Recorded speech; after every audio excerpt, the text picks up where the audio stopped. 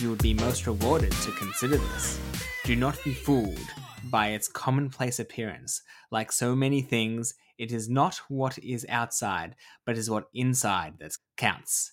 This is no ordinary lamp. It once changed the course of a young man's life. A young man who, like the lamp, was more than what he seemed. A diamond in the rough. Welcome, ladies and gentlemen, to Oncology for the Inquisitive Mind. And for those who might not recognize that quote, that is from the 1992 movie Aladdin. One of the best Disney movies in the last 50 years, in my opinion. And you might be asking yourself, why such a random quote? But before I get into that, Michael, my good friend, colleague, extraordinaire, how are you tonight? Salam and good evening to you, my dear friend. Please come closer. Okay, we might have to edit a part of that. I love that introduction, Josh, and I agree with you. Aladdin, Robin Williams, it's definitely one of the highlights of the 90s. But please, link it back to our topic because it's not just us basking in the glow of the amazing talent that was Robin Williams. The yesteryear of Hollywood's greatest and best. No, tonight what we are doing is we are doing a rare cancer snapshot. We talk about many of the common cancers like prostate and breast, but Michael and I thought it would be a great idea to go into the weird and wonderful, things that you might see or you've only seen once, and talk about the rationale for treatment, the pathophysiology, a little bit of a background. And so we're going to be talking about adenoid cystic cancers. Mikey, why don't you start us off? Absolutely, Josh. And I think the best place to start off is, what the hell is an adenoid cystic carcinoma? And most people will have no idea. So this is why it's going to be really interesting. Absolutely. So an adenoid cystic carcinoma, it's a rare malignancy, otherwise it wouldn't find its way on this little subseries that we've started. It arises from the secretory glands, most commonly the salivary glands. Now, this is separate, it should be said, from salivary gland cancer. As we will see, it's a specific histopathological appearance. So you can have salivary cancer, which is a type of head and neck cancer, and you can have adenoid cystic carcinoma. They are two separate entities. It represents 1% of all head and neck malignancies, so rare. I feel like we're just saying that it's a rare cancer over and over again. And it's 10% of all salivary gland tumours. The most common people who it affects are the elderly, and it is characterised by slow growth and, more devastatingly, perineural invasion. Despite it being a rare cancer, it's the most common tumour of the minor salivary glands, and the second most common of the major salivary glands, the most common being squamous cell cancers. Michael, did you say most common tuna or most common tumour? It is the most common salmon of the major salivary glands. Thank you for correcting me, Josh. Josh, can you give us a little bit of an indication about what causes this, now that our listeners and me know what adenoid cystic carcinoma actually is? Yeah, I'd love to. So there's a lot of scarce data, and there's few sort of single center population-based studies regarding its etiology. We do know that age is an independent predisposing risk factor, so the 5th to 6th decade of life, but anecdotally, and speaking to some of the specialists that do treat this, they've seen a lot of patients that are younger than that, sort of early 50s and even younger. There's a female predominance, so about 60% are female, and if you look at the cases, 4.5 cases per 100,000 individuals. It can originate anywhere from the hard palate, the nasopharynx, the lacrimal glands, the tongue, as well as the auditory canal. So it's not just a cancer of the salivary glands then? Well, no, it is and it isn't. I mean, most commonly you get it in the parotid, but which is the most common, I guess, salivary gland. But the actual glands, it's not just parotid gland or the other lacrimal glands. It's any secretory, really, gland that can be affected. And so this is why it becomes really interesting when you look at presentation and management, that it's not as simple as just cutting things out. And to your point of anecdotally, the specialists that you've spoken to encountering this sort of cancer in patients who are younger, I must say the one case of adenoid cystic carcinoma that I've actually seen was in a young man in his 30s or 40s. So I guess we have all of these predominances, but because the cancer is so rare, the numbers are going to be small. So it might be, you've said 60% of women, that might mean 6 out of 10 cases are female. And so it's not a huge predominance. Well, considering the numbers are so small, you have to take that with a grain of salt. When you look at the pathophysiology, I must say we don't always go into this, but it's understudied and it's probably far too complex for a mere Josh to do justice to this section. Michael, on the other hand, and his tour de force is always one to do this. But I think the important things to remember first is deletion on the chromosome P35/36, which they think might be an ACC, adenoid cystic carcinoma specific chromosomal trait. And the second is something called MYB, so M for Mary, YB dysregulation, which they think plays a key role in the pathogenesis and proliferation. So what happens, you get a translocation of your DNA, leading to a gene fusion, which is MYB:NFIB. We'll link some slides to this episode, which will be up on our website as well, so check that out. And that leads to an MYB oncoprotein overexpression and activation, which leads to tumorigenesis. Interestingly, common mutation markers that you might see when you do sequencing, such as P53, RAS, PI3 kinase, the first you see quite often in prostate, the latter you see more common in breast cancer, are not generally mutated, which is quite an interesting sidebar. And, of course, limits our ability to develop targeted treatments for this sort of cancer, which is the direction in which oncology as a whole is going. Precision medicine, that's very right, Mikey. In terms of the histopathology, I mean, we've talked about what it is, how it arises. To your point, Josh, about the lack of surface mutations or targetable mutations, that actually leads us quite neatly into the histopathology. So pathologists don't see RAS, PIK3 kinase, or P53 mutations very commonly with adenoid cystic carcinomas, but what do they see? Interestingly, a little bit of trivia, the original histopathological term for adenoid cystic carcinoma was a cylindroma, which was based on the histological appearance of cylinders of epithelial or secretory cells. Cells tend to have angulated, hyperchromatic nuclei and minimal cytoplasm, which is usually clear or eosinophilic. There are a couple of surface markers that have been linked to increased aggressiveness and a poor prognosis. So if you have a ACC and your pathologist mentioned that these surface markers are present, that's generally a bad sign. And these markers include c-KIT, the vascular endothelial growth factor receptor, the VEGFR3. And as with most cancers, such as breast cancer, the presence of a high Ki67, which, as we've spoken about before, is a marker of mitotic replication. Immunohistochemistry testing will usually demonstrate smooth muscle actin, S100, vimentin, as well as the aforementioned MYB and CD117, which is a c-KIT surface marker, which help confirm the diagnosis, much like the presence of ER-PR is a marker or a potential marker for breast cancer, or CD20 and CK7 and CK20 are markers for GI cancers. These are things that you look for if you're suspecting an ACC. Let's move on to the more interesting stuff for our oncology-driven minds or physician-driven minds. There are long asymptomatic periods for clinical stuff.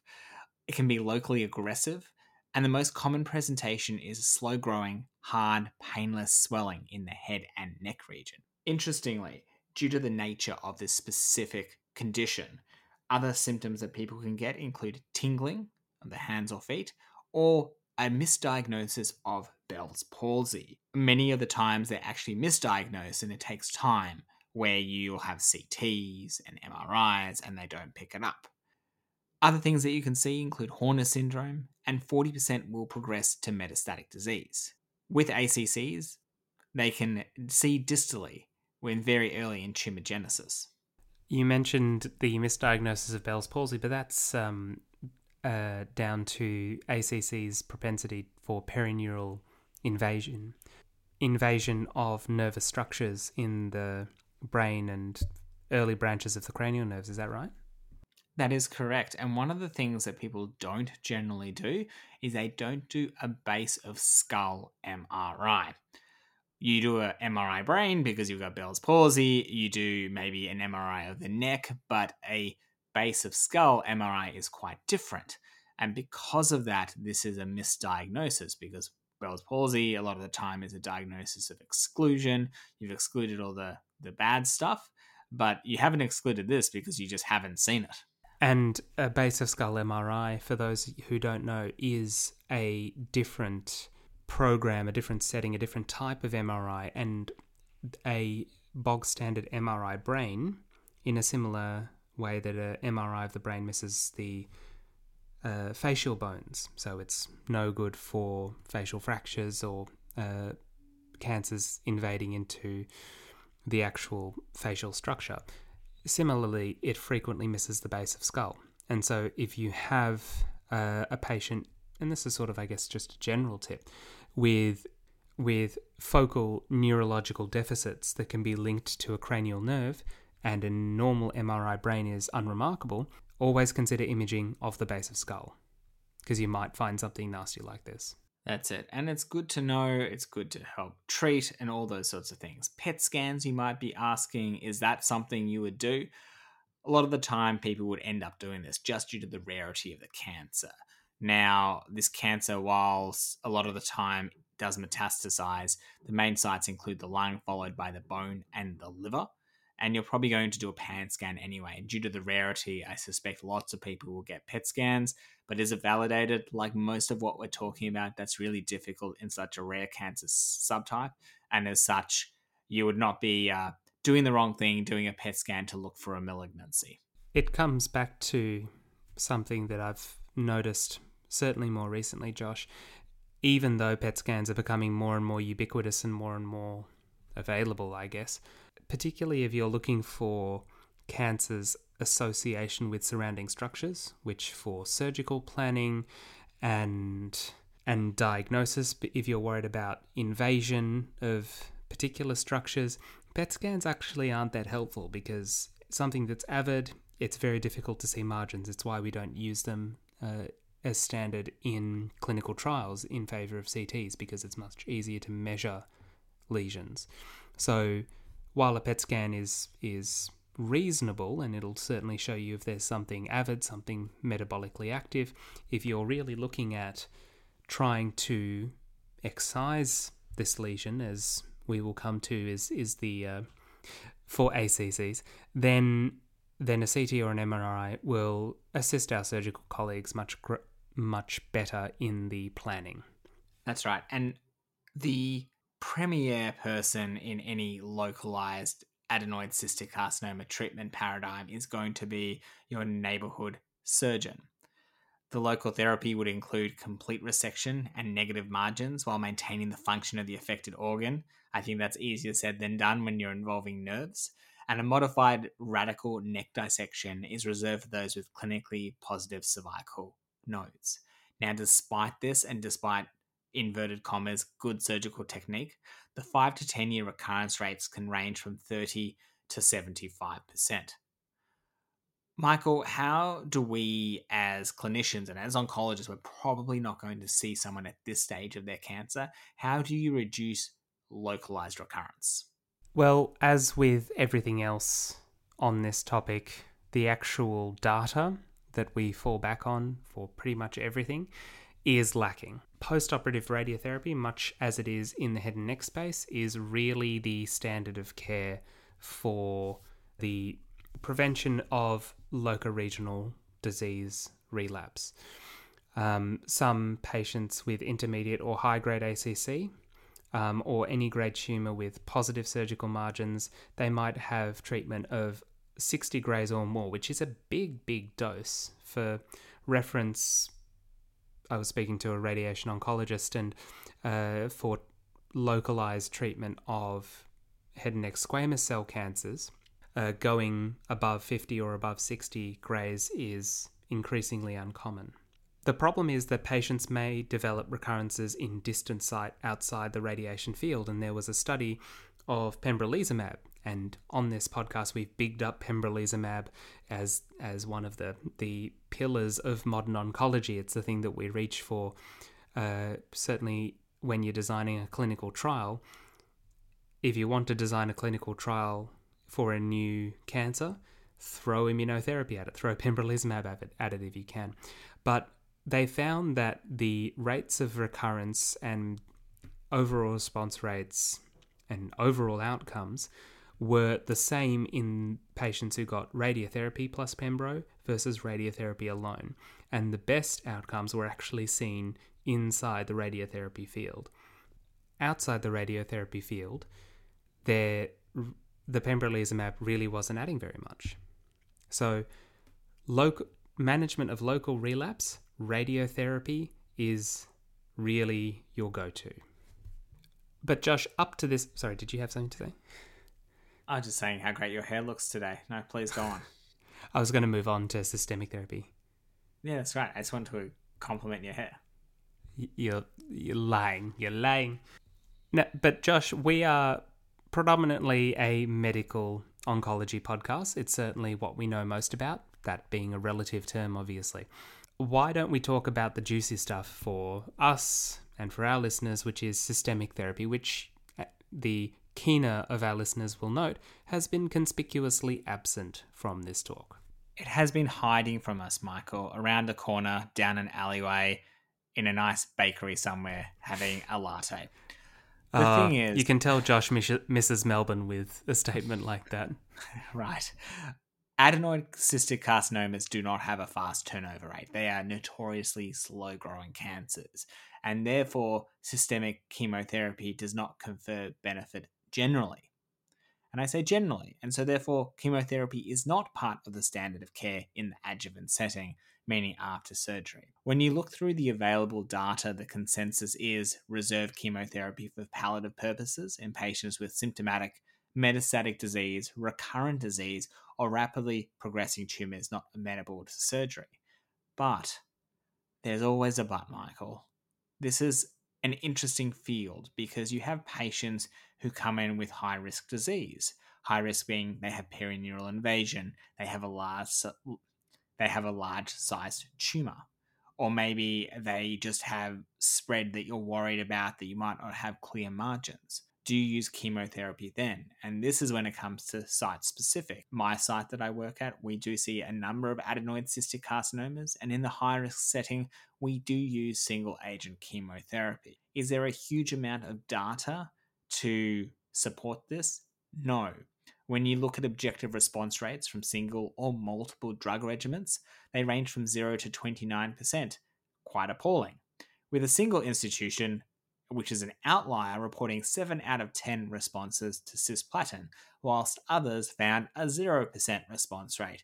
When we look at treatments and they have a 0% response rate, Michael, what are your thoughts on 0% response rates? I think it could not be worse. It literally could not be worse. Unless it makes the cancer grow. That would make it a bit worse. Well, yes.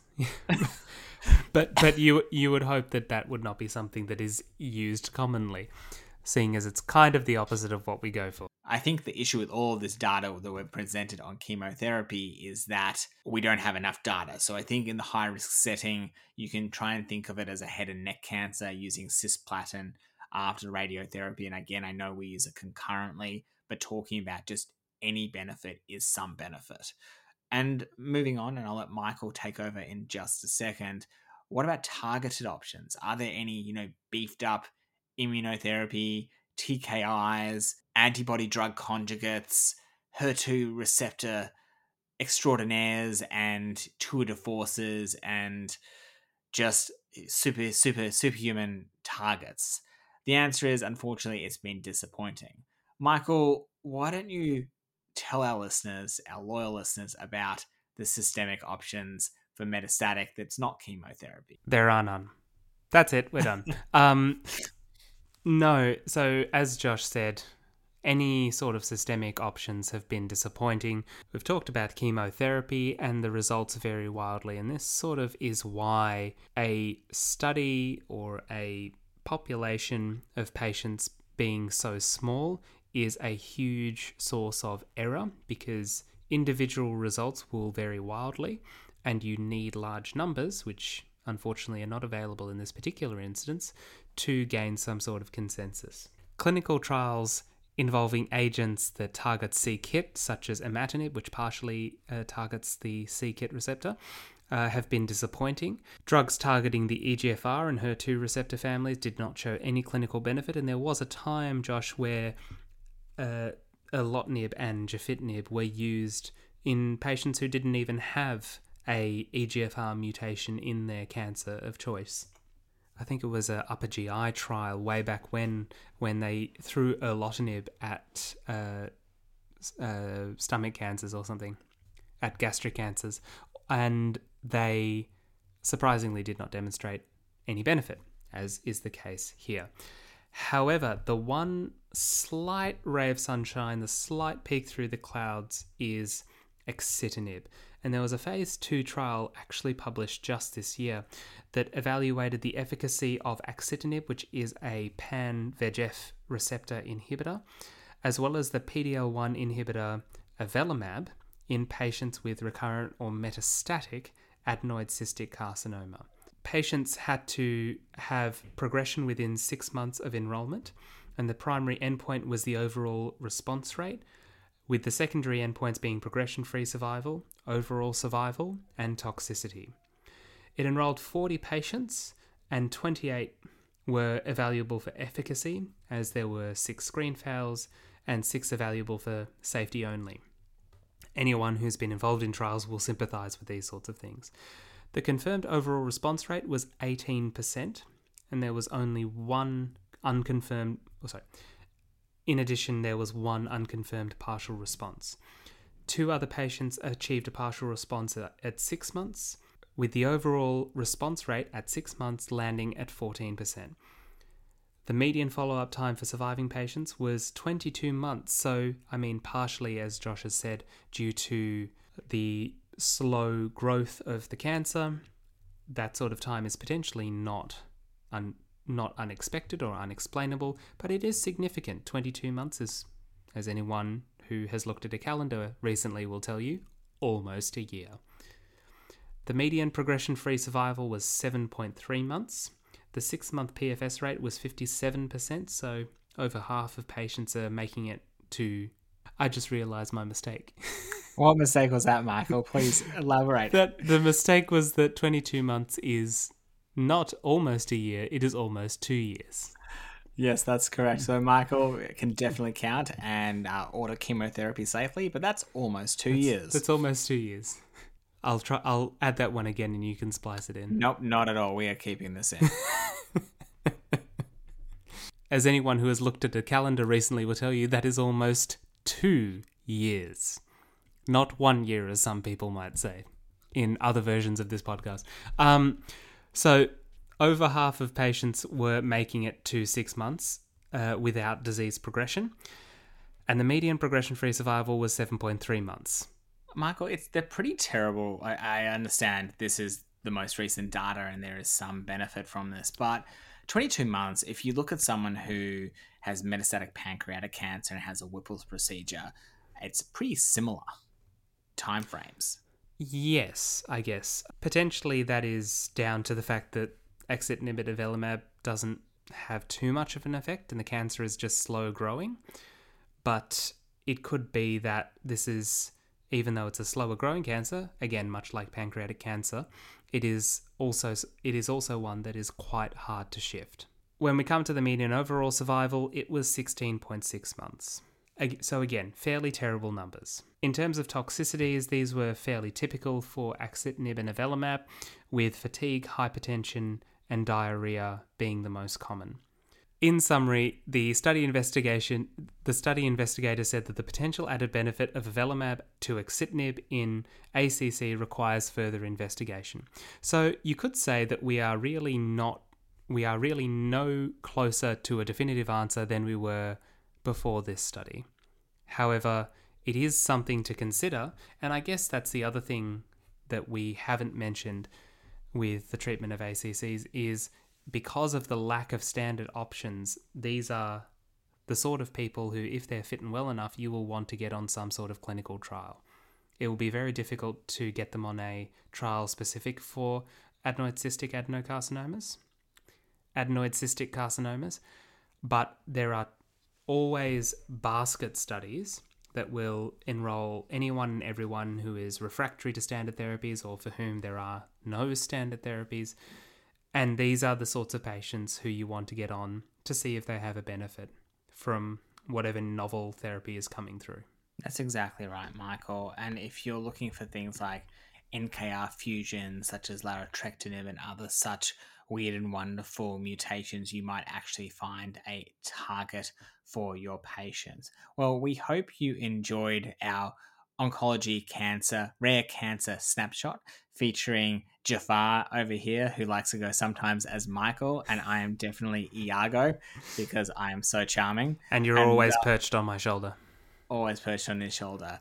If you have a look, they have done multiple studies from multiple targets, and I think the difficulty is the rarity of this cancer, and a lot of the time in the metastatic setting, you could potentially hold off, because if you hold off and it's very slow growing, you can delay giving treatment. Absolutely agree. But of course, a very challenging cancer for anyone who is forced to confront it and manage it. That's it. On that cheerful note, as we fly off into the sunset on our magic carpet, Jafar and Iago will return next week for another fun-filled adventure. See you then. See ya.